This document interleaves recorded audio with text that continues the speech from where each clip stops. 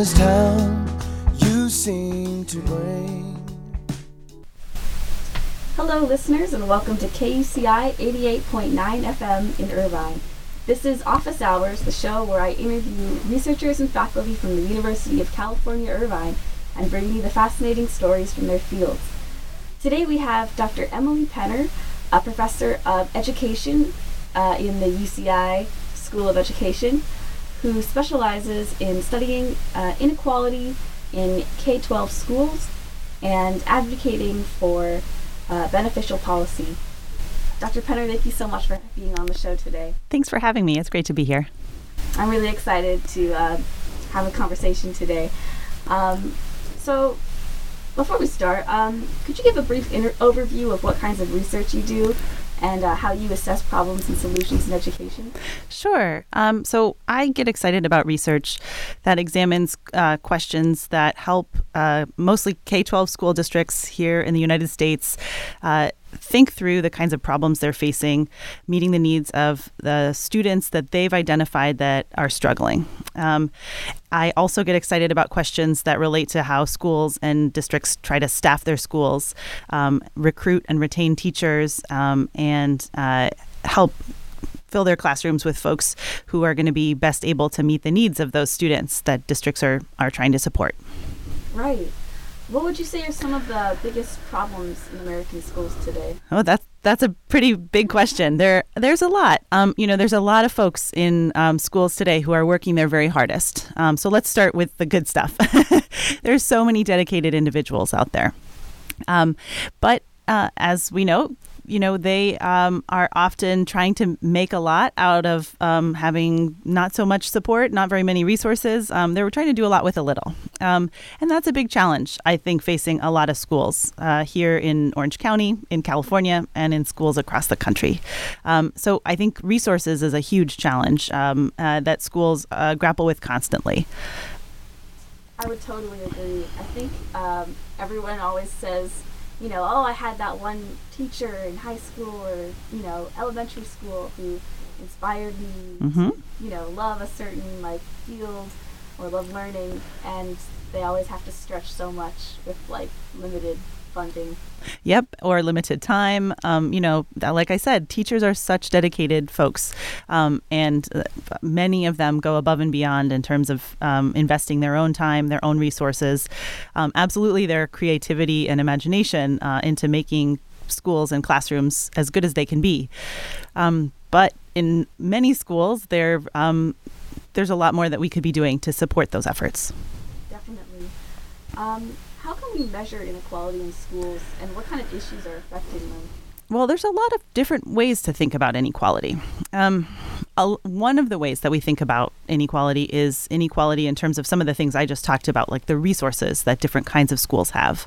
Some schools have a lot more funding than others. They have local sources of property taxes or even donations from families that they can invest in schools, and other places don't have that resource base. Another kind of inequality is inequality in terms of the opportunities available to students. Some schools, that's a function of those resources, but a lot of schools offer certain kinds of courses in some areas. You said you were a drama major. Some schools are able to have the flourishing drama programs and some aren't. Some have lots of different kinds of AP classes or reading intervention programs for the younger kids, and some schools don't have that. And then there's another kind of inequality that's more focused on the kinds of things that happen for students who've been in those schools. There's inequality in terms of the outcomes for those students. Different kinds of, higher and lower test scores, higher and lower proficiency levels in terms of reading skills or math skills. And we measure each of those different kinds of inequalities and think about them in different ways. But the sort of overlaying structure that relates to all of that is often that there's inequalities in our broader society in terms of family resources and income, race, ethnicity, other dimensions. And a lot of those kinds of inequalities then impact the kinds of access to resources and teaching and programs and outcomes sometimes in schools. Right. a lot of different issues coming together. How would you say the challenges are different in, high school compared to elementary school?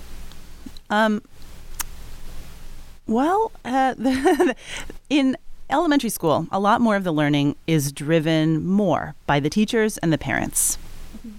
It's not to say that parents aren't involved in high school, or the teachers are certainly still involved in high school, but a lot of the decision making about what classes to take, that's not a decision an elementary school kid is making. Sometimes they're choosing, do I want to do after school soccer, or do I like to play at recess or read?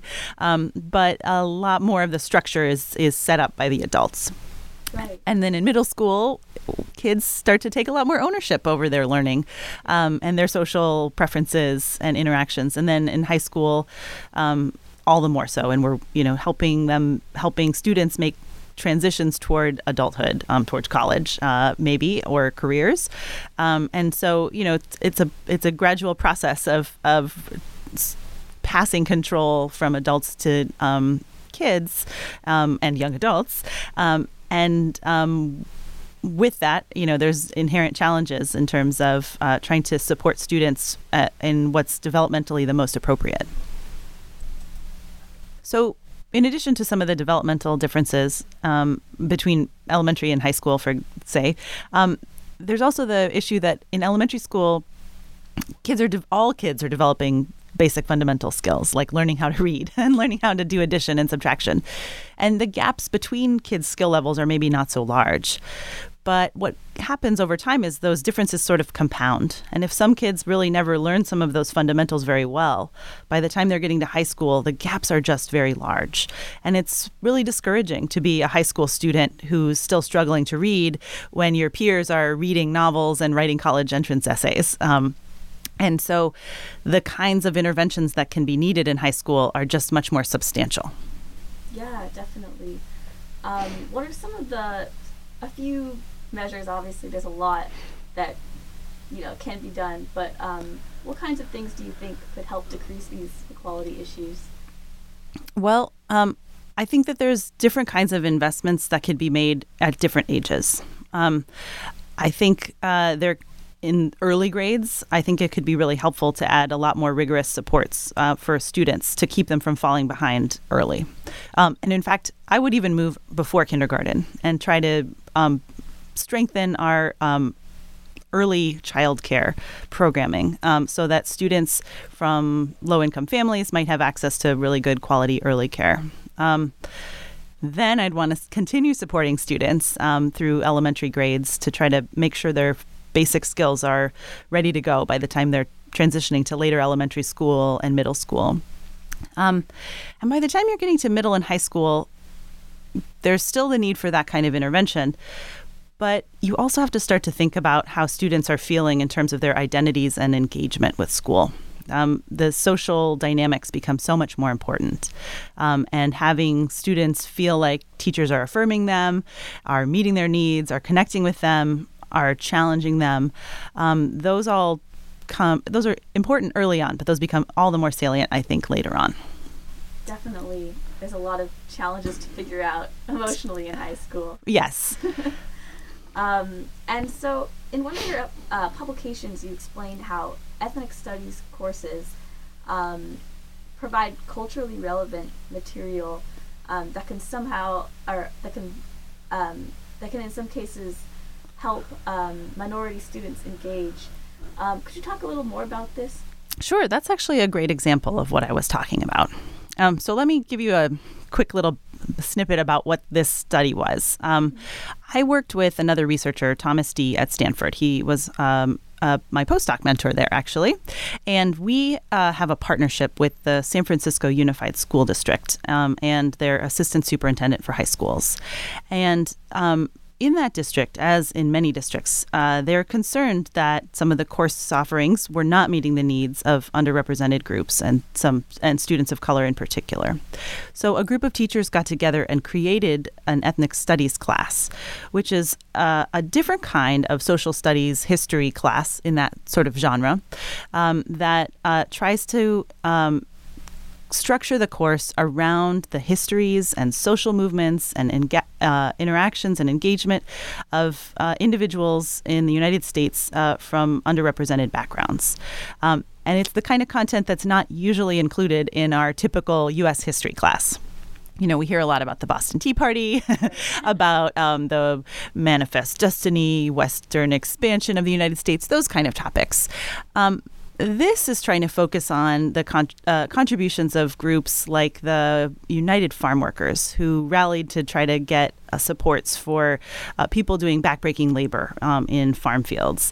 It's groups like folks in the civil rights movement. And you might touch on that in your U.S. history class, but really trying to get to know the ways that these folks are not just a part of history that, you know, underrepresented groups should know about, but they're part of our American history that we should all know about. And the idea is by having that kind of representation and by pairing it with work where students think about their own families and backgrounds, their own identities, and thinking a lot about how the structure of the United States, different stereotypes, different biases that people might hold might be affecting themselves and might also shape how they view either themselves or others, like their friends and peers. Thinking through all of those kinds of things can help students adopt a different lens for how they see themselves as learners and contributors to the world. And that process and that course that they take can be really transformative for students of color who feel isolated and marginalized in a typical classroom setting. Right. I think that's so important, especially given how biased certain history books can be, or at least definitely were. Still are. Still are. So I understand you restructured a struggling school in Oakland and helped form Greenleaf Elementary School. What were some of the challenges involved in that? Yeah, so that was in a previous lifetime. Before becoming a professor, I was an elementary school teacher. I mostly taught second grade, and I taught in Oakland Unified. And when I taught, it was at the height of No Child Left Behind, which was a federal education policy that was very focused on improving achievement for students. And if you kind of remember, they had this goal that was impossible, basically, that 100% of students were going to become proficient by, I think it was the year 2014. Wow. That obviously didn't happen. But as a byproduct of that, they started monitoring schools' progress on improving student achievement. And the school where I worked started out performing very poorly. And the idea was that if your school performed poorly enough years in a row, it would get closed. And that's exactly what happened in my school. Wow. They made improvements, but they started so far behind. There was they made very substantial improvements, but there was so much ground to make up. They basically couldn't do it. So in my first year teaching, we officially, at the end of the year, failed No Child Left Behind, and we closed down. Wow. But the closure wasn't that, like, the school closed. It meant that we actually got together with other teachers and parents and community members and school district leaders, and we, in my second year of teaching, developed a plan for a new school. So we had this 1 year to create our plan, to involve all these stakeholders, and then in the next year, we reopened.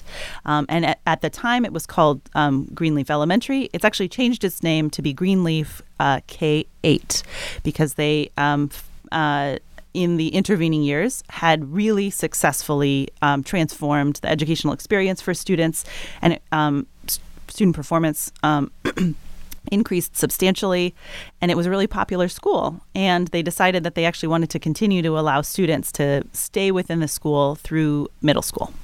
Wow, that's amazing. You've taught bilingual classes also. What do you think makes an effective bilingual teacher, and how can we help students who have English as a second language? Those are all really good questions. So California has an interesting history with bilingual education. For a long time, we actually really didn't, not only did we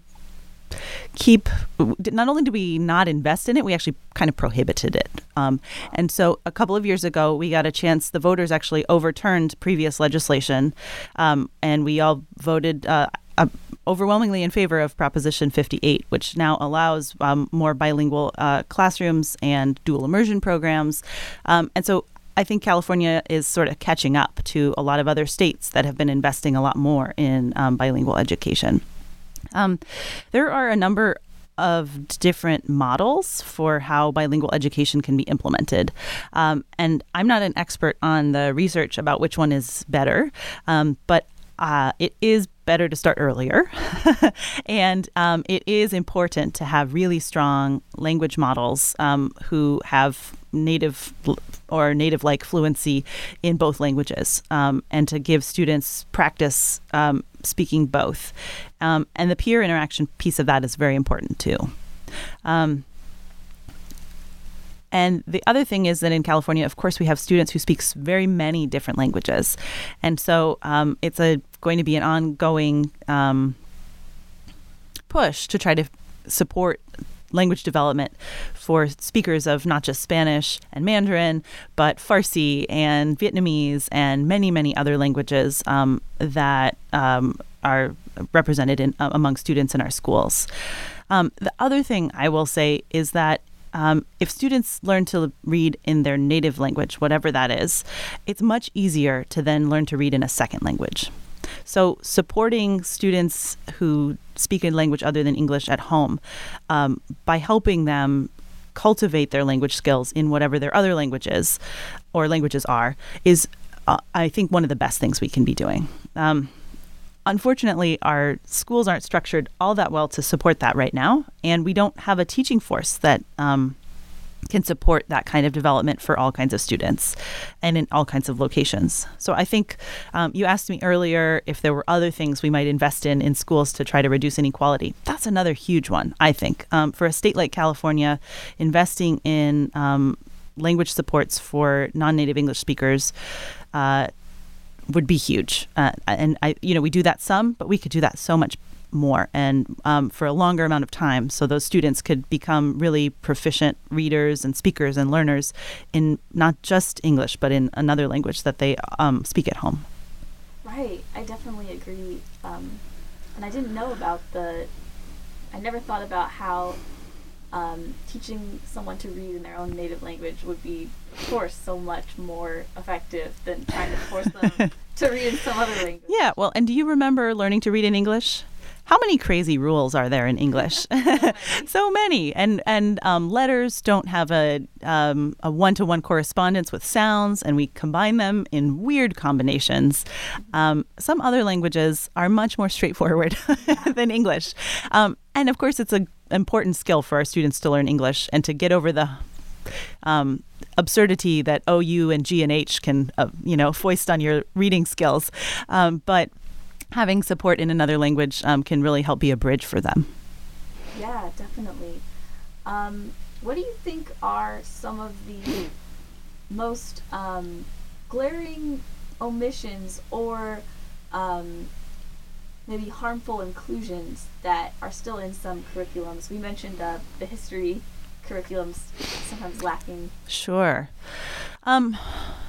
So there's definitely the fact that our state is diverse and our content isn't as diverse as our students. That's a huge issue. And we sort of talk about the idea that there's a single American history, but there's so many different histories that are all part of American history. And I think there's a lot that we can learn from thinking through the histories of different groups that can teach us a lot.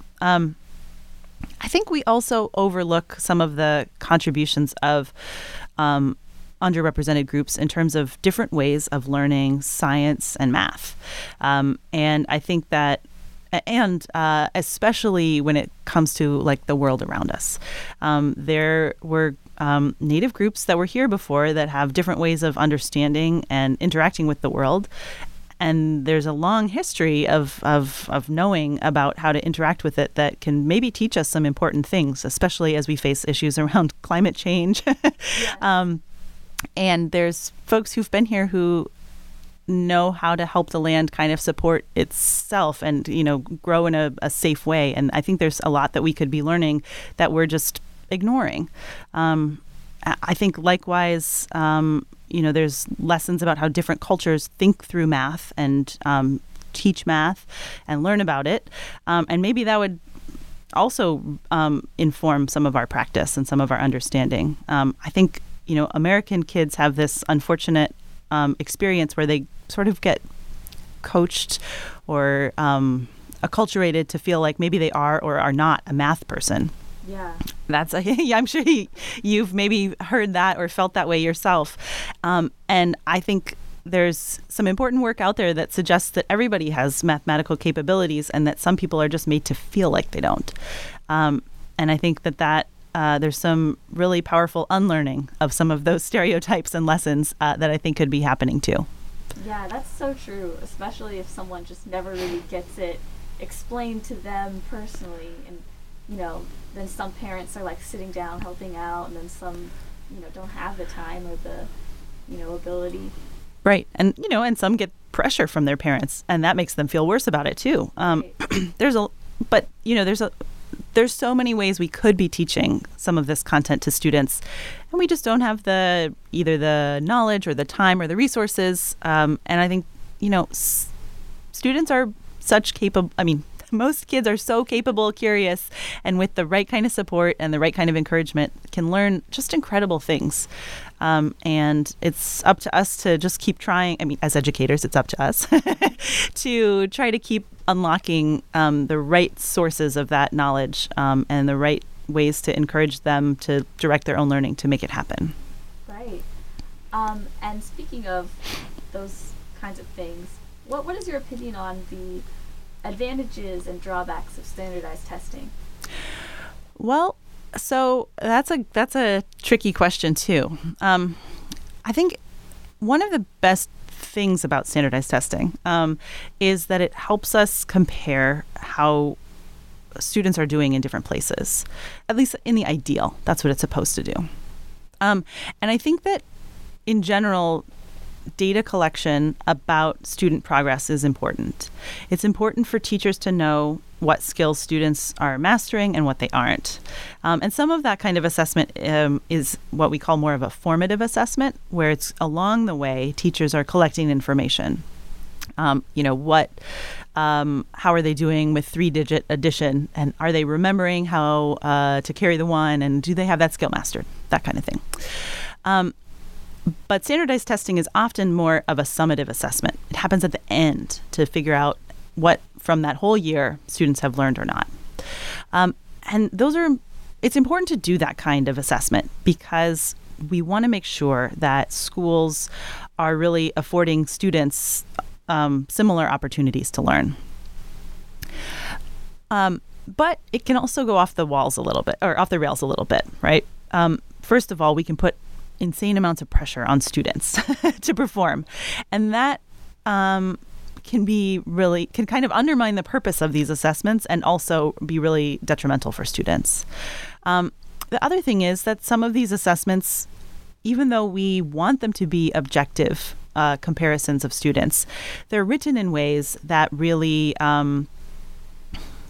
help prime some students with cultural knowledge about their own backgrounds so that they can perform better than other students.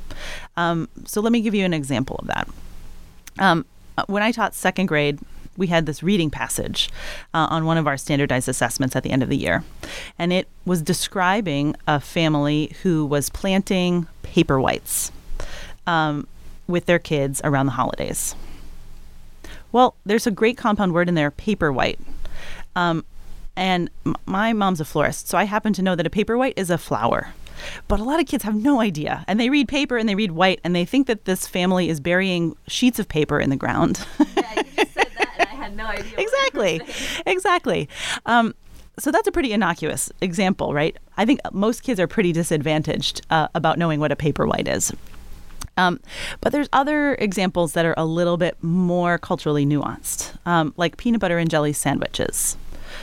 A lot of kids from, multiple generations of American family backgrounds know exactly what a PB&J is. But there's plenty of kids out there who are coming from other backgrounds who don't eat peanut butter at home, have no idea why you would put it with jelly on bread. And so then they read this example and they're very confused. And so those kids might be really fluent readers, just like you might be a really fluent reader reading about a paperweight, but you have no idea what it is. And so there's ways that tests can be written that can really disadvantage students who have all the reading skills or all the math skills, all the comprehension skills. And so there's sort of some inherent bias in some of these tests and the way that they're written and the kind of content that's reflected in them that can give us false representations of what students know. And unfortunately, there's usually some systematic differences so that students from underrepresented groups tend to have less close alignment with how the content of some of these tests is written. And that can disadvantage them in terms of their performance. And it can make it look like they're not learning as much as they might have actually learned. Yeah, those are definitely big issues to solve. What do you think about how the differences between different kinds of schools, such as public, magnet, charter, how did those kinds of things affect inequality? Well, so they're sort of a product of inequality in some ways, and they affect inequality too. So as we've sort of talked about, different kinds of schools have different access to resources, provide different opportunities for students. And the idea behind, say, a magnet school or a charter school is often that families feel like the kinds of experiences they want their students to have in school are not being provided by some of the typical public schools that either there are neighborhood schools or the ones that their students would go to.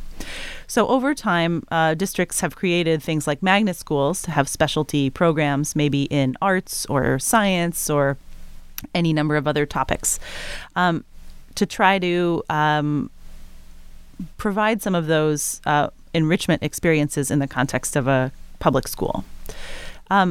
A charter school is sort of trying to do a similar thing, but it's usually being organized sort of outside of the regular school district because people want to provide a different kind of schooling experience that they're not allowed to provide within a normal school district. And sometimes that's to try to respond to families who have some disadvantages in terms of accessing good quality schools within a regular K-12 district. And other times it's because pretty advantaged families get together and set up one of these kind of charter schools. And effectively that can actually help concentrate all of the resources that they have and make inequality even worse. Right. And we kind of touched on a lot of these issues, but if you were appointed Secretary of Education or some other high-level position, what sort of reforms would you try to enact? Well, I think I did sort of highlight this a little bit. I would really like to see, first of all, just a general increase in funding for schools, but then also some pretty substantial efforts to try to equalize how that funding is distributed. I think right now we we allow too much inequality between districts in terms of what they're what funding they have to work with. I think we also allow district boundaries often to work to exclude students from different opportunities. And I don't really see us like getting rid of school districts. That doesn't seem like a thing we're going to be doing anytime soon. But I think that trying to make school districts have more similar educational experiences within them would be a good place to move to. Yeah. And finally, what do you think, what can the average listener do to help sort of be aware and contribute to helping American education? Well, so the thing is that the average listener probably was educated in an American school. There's some that were educated other places, but probably the average listener went to a school that they thought was all right. It was a place that they liked, and a place that they felt like they supported them, but not everybody has had that experience. And I think it's helpful to sort of think about the other kinds of schools that are out there. Go to learn about those other places and try to think about the kinds of kids that are going there and think about the kinds of resources that might be needed to support their learning and think about ways that you might be able to, either through volunteering your time or your resources, or maybe through political participation and voting, think about ways that you can support the educational experiences of kids in all different kinds of schools. I think that there's so much pressure for us to think in a very specific way about the experiences of our own kids or our own friends and family members. But I think it's really helpful to remember that there's really wonderful kids out there in all kinds of different schools, and that they deserve just as much of an opportunity to learn and flourish and thrive as your own kids do. And it's because there's so much competition, because the opportunities feel really scarce right now, it can be really hard to think a little bit about some of those other places and those other students. But I would encourage our average listener to try to broaden their views and broaden the umbrella of who they're thinking about. All of those kids are our kids. Those are all American kids. And I think we can do a lot more to support all of them. And I think we all benefit from watching all of those other students that we just don't even know in all those other places we've never been, and helping them to thrive too. That is such a true statement. Well, this was a great opportunity to learn more. I had no idea about a lot of the things you were talking about, and thank you so much for being here today. It's been a real pleasure. Thanks so much for having me. Of course. Listeners, that was Dr. Emily Penner on inequality in K-12 schools. I'm Sibel Kaler, and this is Office Hours on KUCI 88.9 FM. Listeners, have a great day, and be kind to each other out there. This is Office Hours signing off.